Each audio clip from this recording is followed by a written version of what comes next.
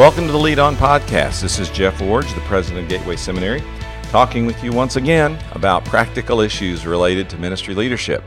Now today on the podcast, I want to go a different direction than I normally do, and that is I want to talk with you about a new book that's just come out that has been fascinating to me for some time, and I think will be a good resource not only for you as a ministry leader, but also to help you to make some ministry or some strategic ministry decisions as you think about how to do certain aspects of church life. A few months ago, I was asked by my friend Steve Parr if I would write an endorsement, which turned out to be a kind of a lead endorsement for his new book, Why They Stay.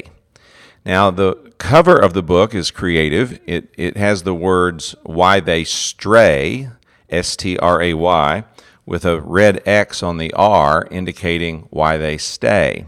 Now, this book is about why some young adults leave home at age 18, move off to college, and stay engaged with a church and with their Christian faith, and why others stray, meaning they leave either church or they leave the Christian faith.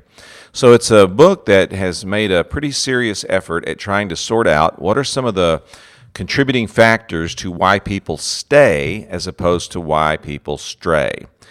Now, I'm past this age in terms of my parenting responsibilities because I now have 3 adult children. But I look at my 3 adult children and I see that all 3 of them chose to stay. All 3 of my adult children are actively serving Christians. 2 of them are really significantly engaged in church leadership. One of my sons, as most of you know, works internationally, so his church connection is not as deep as it would be if he lived in one place in the U.S. But even when he was home recently visiting us, he said, "Hey, where are we going to church? And I want to be sure I get to go while I'm here," that kind of thing. So all 3 of my adult children have decided to stay. And I look back on this research and this book to see some things that we did right and, quite frankly, some things that we did wrong. So I don't want to make out like this book is an ironclad prescription for if you check these boxes or do these things, nothing bad will happen to you or to your children. It doesn't work that way. You know that. But the book does a pretty serious research project, interviewed about 1,400 young adults in these categories of staying and straying, and worked them through a pretty significant interview process to try to ferret out, if you will, or try to discern what were some of the contributing factors or some of the patterns that produced a young adult who stayed versus a young adult who strayed. Now, I won't go in on the podcast to the research methodology and all of that, but it was well done, and you'll find that section of the book fascinating and helpful to understand where they got the information. But what I want to do on the podcast today is really just focus on a few highlights from the book and get you enthused about it, I hope, from that perspective. And let me just say again, the title of the book is Why They Stay.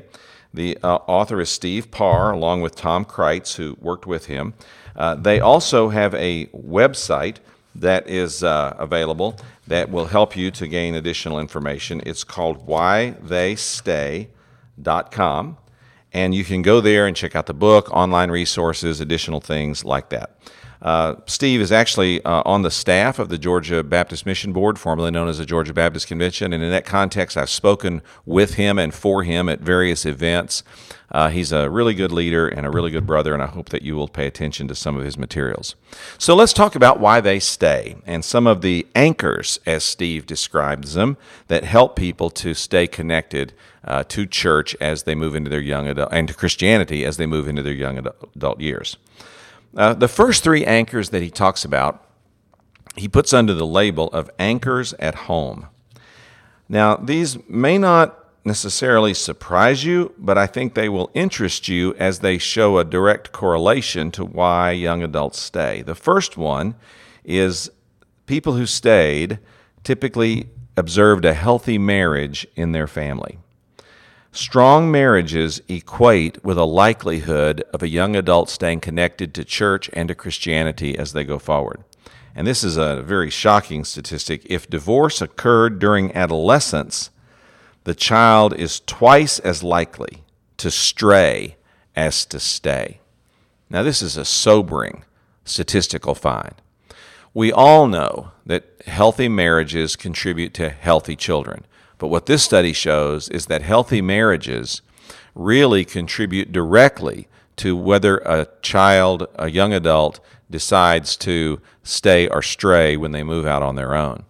And if a divorce happens while that person is an adolescent or a teenager, they're twice as likely to stray as they are to stay. So that speaks to all of us who are parents to make sure that our marriages stay strong, not just when, quote, our children are little. Haven't we all heard this? We're staying together for the children, but as they get older and more independent, meaning 14, 15, 16, then we're going to move toward a divorce. That is a devastating divorce for a Christian adolescent and really shakes them in a foundational way. So let's keep that in mind. First anchor, a healthy marriage. Now, second anchor relates to that, and that is that children or young adults who stayed had a close emotional connection to both their moms and their dads with a statistically significant but not determinative number greater toward the mom than the dad. In other words, it says that the study showed that those that stayed reported about 65% of those who stayed reported they were close to their mom, and about 50% reported they were close to their dad, meaning that half or more said this was a primary factor in the reason they stayed, or not a primary factor, it's a primary correlative issue, that those who stayed or strayed had close relationships to dad and to mom, and maybe even a little more of them had that close relationship to mom. What this means is that both parents have to be engaged with children all the way through. Fathers have to engage with both boys and girls. Moms have to engage with both boys and girls. Now, I know in our family, we saw how challenging this was. When our children were very young, of course, it seemed like they engaged better with their mother and they felt more connected to her. But it wasn't long before they kind of started pulling away from her, and especially the boys really started engaging with me. And then as our daughter got older, she pulled away and really started engaging more with me because her trying to establish her identity as a young woman and kind of feel that out with what that looked like in relationship to a man, meaning she did that with her father. And then there was a time when that sort of swung back the other way, and my daughter and her mother developed this super close relationship that, man, I sometimes marvel at, that I just don't have. And I have a good relationship with my daughter, but it's just not as much as my wife does. But my wife might say the same thing about our sons. All I'm trying to communicate is this. The book says, and the study says, that close emotional connections with both mother and father are essential. Maybe a little more with the mother, but both are essential. And both young adult men and women reported that they both needed to be connected to both mom and dad.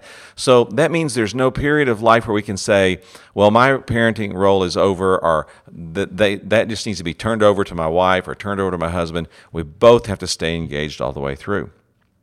And then here's another one, and this one is very important to me because I've seen this one violated or a mistake made here so much of the time, and it really has always concerned me.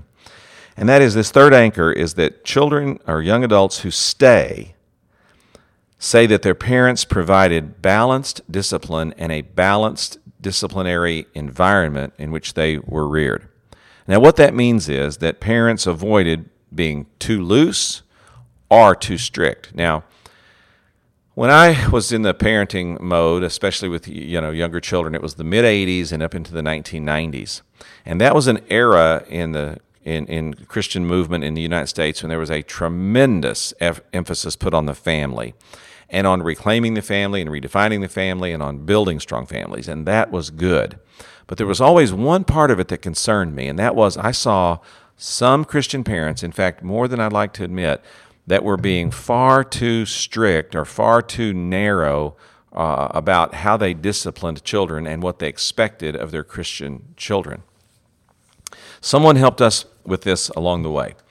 They helped us understand that children are going to grow and develop and mature, and that they need some room to maneuver, as my mentor put it, as they move toward self-determination of behavior and hopefully mature choices as middle and older teenagers.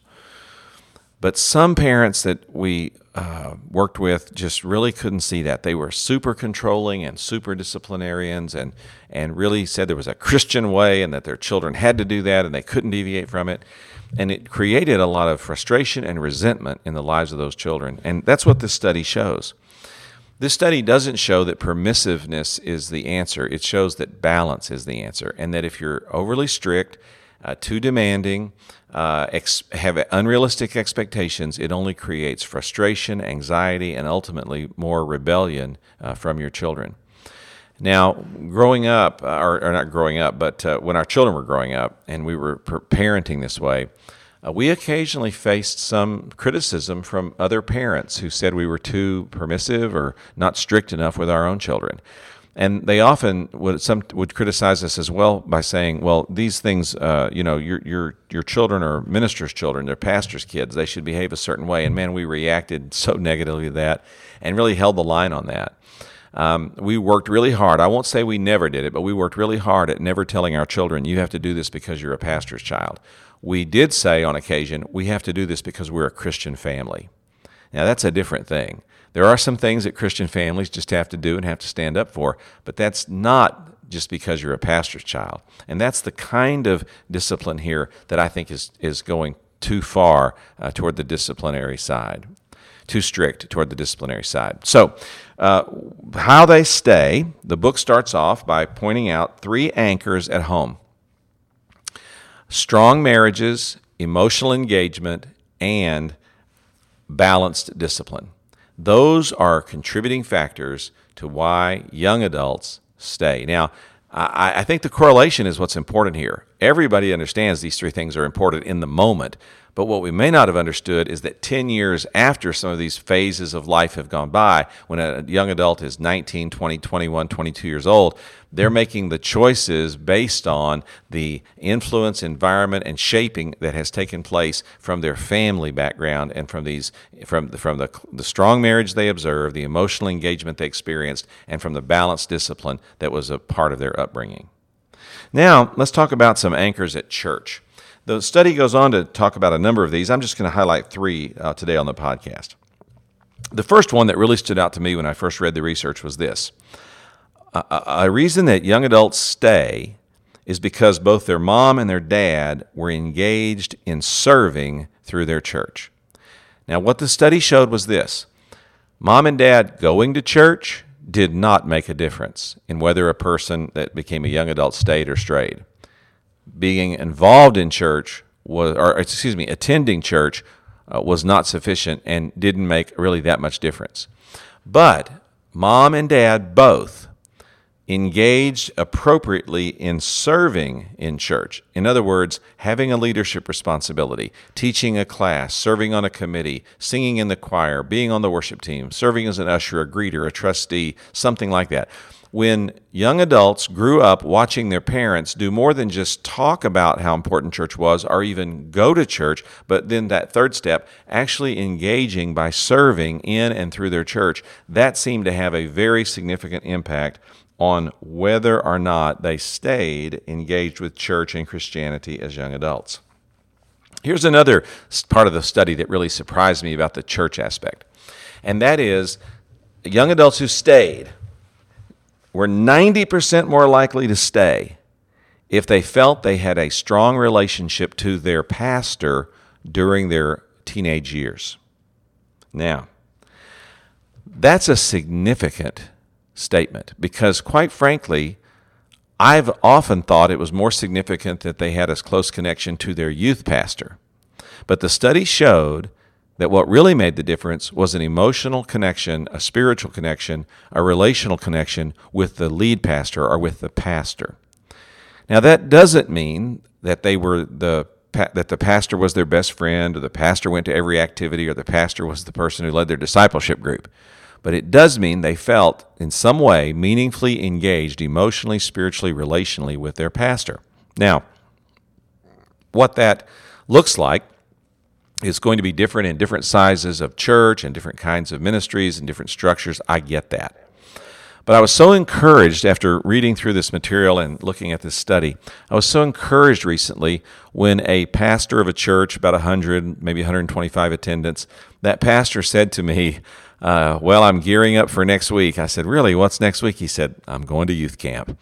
I said, really? He said, yeah. He said, I just feel like it's kind of a once-a-year experience when I can really connect with teenagers and just spend extra time with them and be available to them. And, we're taking about a dozen kids and we'll have some other sponsors but it'll be my opportunity to just get better connected and just have more of a relationship with them.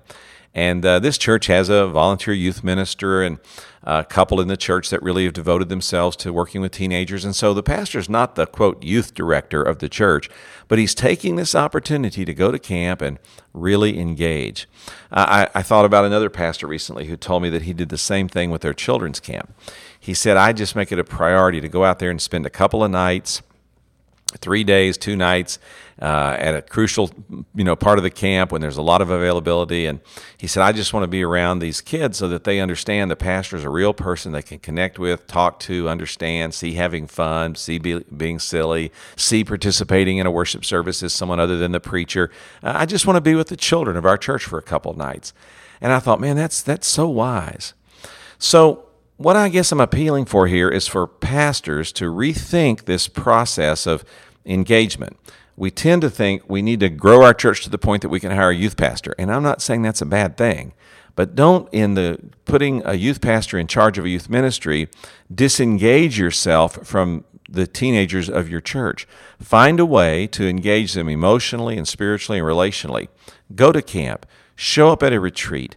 Be involved in one of their programs. Do something that helps them to know that you're approachable, that you're available, that you're a real person that they can have a connection with. The people in this study who said they stayed reported a strong connection to their senior or lead pastor in the church they came from. And in most cases, it wasn't a buddy-buddy relationship, but it was a connected relationship where they really felt like this person knows me, they care about me, I'm committed to them. One of the things that happened to me when I was in ministry 25 years ago was I left the pastorate and I became a member of a church that had a pastor. Now, because of the very high value that I place on pastoral ministry, it was my honor to support my pastor when he came to lead our church. And early on, there was a particularly crucial moment in our church where the pastor led us in a new direction, and I was able to give very public support to that new direction. And when I did that, my oldest son actually challenged me on it, and he said, I can't believe you're doing this. You've actually led the church to go a different way, and now you're saying that you think this new way is the way we should go. And I told him that night over dinner in front of the rest of our family, I said, yeah, I hear what you're saying, but he's our pastor now, and this is not a matter of doctrine or some ethical principle. This is a ministry choice that he's leading us to make, and it's a good ministry choice, and it's the one he feels like is best for our church, and it's my opportunity to step up and really value the pastor and show how much I'm committed to his leadership. And when I said that, I just watched my oldest son kind of look at me and nod his head up and down, and I could see that more was going on in his mind than just internalizing the words I had spoken, but something deeper was happening. Now, one of the really joys of my life has been that my daughter married a pastor, but my 2 sons both really support their pastors. And I think it's because they saw me modeling that, and they felt like a pastor was an important person, a person we should follow and get to know and respect. And then when they saw me doing that, it made them want to have that same kind of relationship and that same kind of connection. So the study doesn't say that every pastor should go to youth camp, but it does say that there's a real correlation between whether people stay as young adults, engage with church and Christianity, to the kind of relational connection they had to their pastor in their previous setting. Well, one last part of this anchoring at church that I found significant, which also really surprised me, and that is that young adults who stayed were more likely to stay if they grew up going to church with their parents, not going to a separate children's or youth worship service. Now, I know this is going to be really controversial for some of you, and I respect that. The study doesn't say that these kinds of services are evil or bad or totally detrimental. It doesn't say that at all. It just says that there was a correlation between those who stayed to going to church with their parents as children and teenagers, as opposed to being exclusively separated from them or in their own worship experiences, separated by age or by group or by interest. Now, what does this mean? Well, it doesn't mean that churches shouldn't have alternative worship occasionally for children or for teenagers. It doesn't mean that they shouldn't have child care or something that's age appropriate for preschool children. It doesn't mean that at all.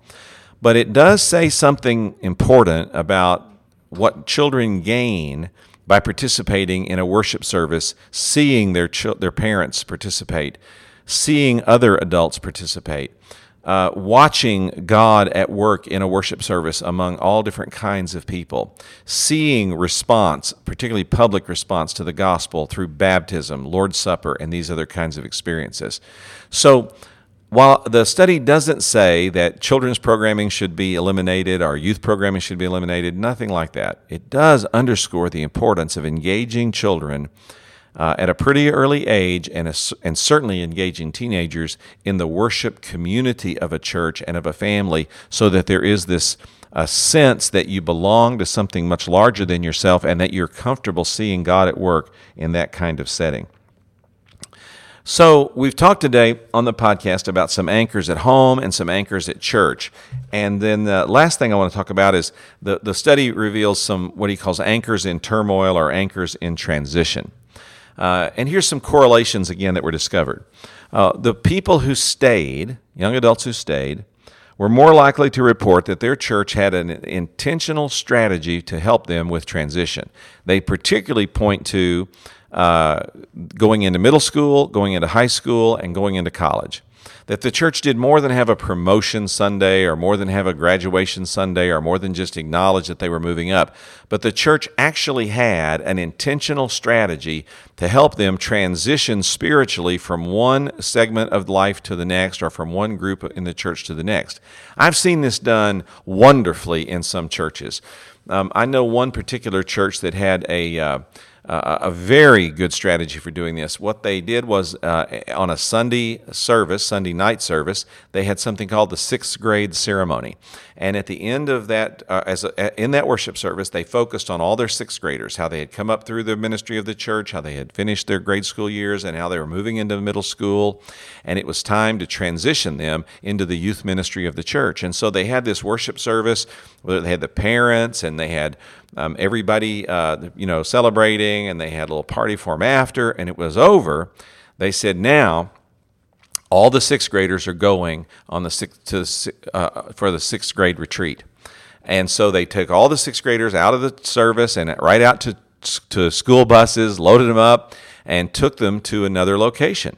And when they arrived at the other location, all the rest of the youth group of the church, which probably mean about 50 more kids, all the rest of the youth group of the church was lined up on the sidewalk with banners that said, "Welcome to the youth ministry. We're glad to have you. Can't wait to see how God will use you," with balloons and streamers and confetti, little confetti cannons and all those little kind of things. And as these 6th graders are coming off the bus, they're walking down this sidewalk, which is kind of a gauntlet, if you will, of all these teenagers lined up, and they're celebrating with air horns and throwing up confetti and waving their banners and their balloons. And they're saying, "Welcome, we love you, we can't wait to get to know you, we want to see you in our group."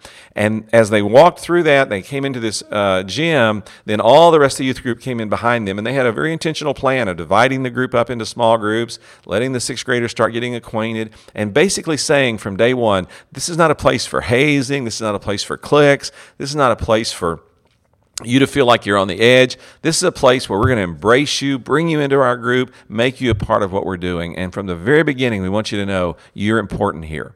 Now, this church had been doing this for several years by the time I learned about it, and it was awesome to see kids in the youth group that were now juniors and seniors who'd been a part of that first 6th grade ceremony who were still carrying on the tradition.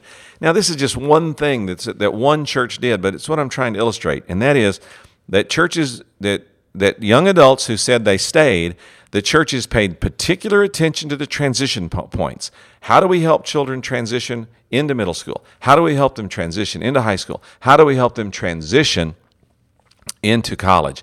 And it was something that the church had as a strategy to try to help them through those times, not just a congratulatory experience, but a strategic experience for helping them with transition. And then another one of these anchors that was through transition is that they really focused on helping students learn how to select a church and how to make the transition when they went away from their family for the first time to their own church. Now, I just want to close the podcast with this personal story because we backed into this as a family. We did not do this intentionally, but it worked out. When my oldest son was a junior in high school, the summer after his junior year, he came home one day and said, I want to change churches. And I said, excuse me? He said, I want to start going to a different church. And I said to myself, wow, I planted the church we're members of right now. Okay. But then another little voice whispered in my ear, and then I said out loud to my son, well, what's her name? And he laughed and said, wow, Dad, how did you know that? I said, I don't know, but what's her name? And he told me there was a girl that he had met at school that was a Christian who went to a different church, and he wanted to start going to church with her. Well, the other church he wanted to go to was a fantastic church. It was a well-known Bible church in our area with a very fine pastor. There was no question it would be a good experience for him. And so I said, listen, I don't see any problem with it. Now, I did remind him. I said, now remember, son, on Sunday, our family goes to church. He goes, I know, Dad. I said, so this is not go to church. This is go to church, but just a different church. He said, totally. He said, I'm not trying to get out of church. I like church. He said, I just don't want to go to ours anymore. I want to go to this other church. So his mother had a little more of a meltdown about it, but we talked it through, and our oldest son went off to this other church for about 6 weeks. Well, about 6 weeks later, one Sunday morning, we're getting ready to go to church, and I noticed my watch, and I said, hey, you got a little farther drive than we do. You need to get on the road, man. And he goes, I'm going to our church this Sunday. I said, really? He goes, yeah. He goes, I like the other church, but honestly, I think I like ours better. And I'm going to start coming back to our church. Well, he did. But what happened was during that 6 weeks of going, he went long enough to really engage another church and learn what that felt like and discover something about that. And so that next summer, when he was getting ready to go off to college, I said, have you thought much about how you'll choose a church? And he said, yeah, I remember last summer when I did that, and it really helped me to know what it's like to visit a church and how to figure that whole thing out and the kind of church I'll be looking for. And I thought, wow, I did not plan on that happening that way. But it turned out to be a really good thing. So when our other two children got to that age, we faced kind of the same thing. But this time it happened when we were moving to the new responsibility at Gateway. And so we said to our two children who were moving with us, who were both in high school, hey, listen, this is an opportunity for you to learn how to choose a new church because very soon you're going to both be going off to college and you're going to need to do that. So as we pick a church in the Bay Area when we relocate to be the president at Gateway, we want you guys to pick our church. And wherever you select, your mother and I are going to be happy, and we're going to go there. And if after 2 or 3 years you go off to college and we don't think it's the church for us, we'll make a choice to change. But right now, we're going with you guys. Well, that had a good and a bad side. The good side was our children learned how to choose a church. And they did. And when they both went off to college, they both chose churches, they both got involved, and they both carried right on. However, they selected a church when we moved to the Bay Area that was the last church my wife and I would have joined. It was really not the church for us. It wasn't necessarily a bad church. I'm not saying anything like that. I'm just saying it wasn't the church for us. If we'd have been making the call, we'd have gone a different direction. But once we made the commitment, we decided we got to honor it, and so we did. And later on, we did move to a different church. But quite by accident, our family went through a process whereby we taught our children how to choose a church before they needed to do it the first time on their own. And so what I've been teaching for years as a parenting strategy is do this intentionally.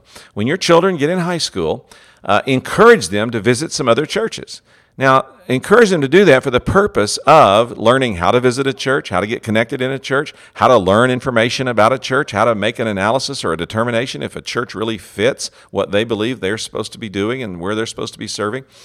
And do that while they're in high school so that when they go off to college, it's not the first experience they've had doing that. Now, you might say, well, I don't want our children doing that. I want them to be with me. I want to have every Sunday. No, you don't.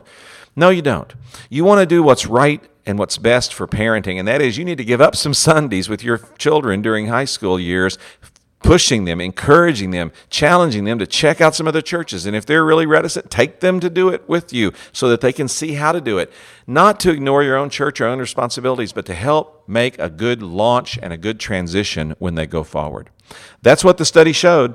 It showed that that young adults who make a good transition had learned how to do that and had developed some skill of making that transition before they had to do it the first time. So anyway, we backed into it by accident, but it sure worked out good for us. Well, I don't have any more time today on the podcast. This is about half of the anchors that they talk about in the study.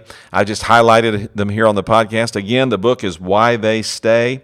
The website is whytheystay.com. The author is Steve Parr, P-A-R-R. He's a good friend. I wrote an endorsement for this book. I'm not getting a nickel for trying to sell any of them today, so don't get the wrong idea. I just found it to be a really helpful resource, a good study, a lot of empirical data, a lot of statistical data, and a good resource that will help you not only be a better parent, but to train parents to do a better job and also to do some decision-making and structuring of your church ministry.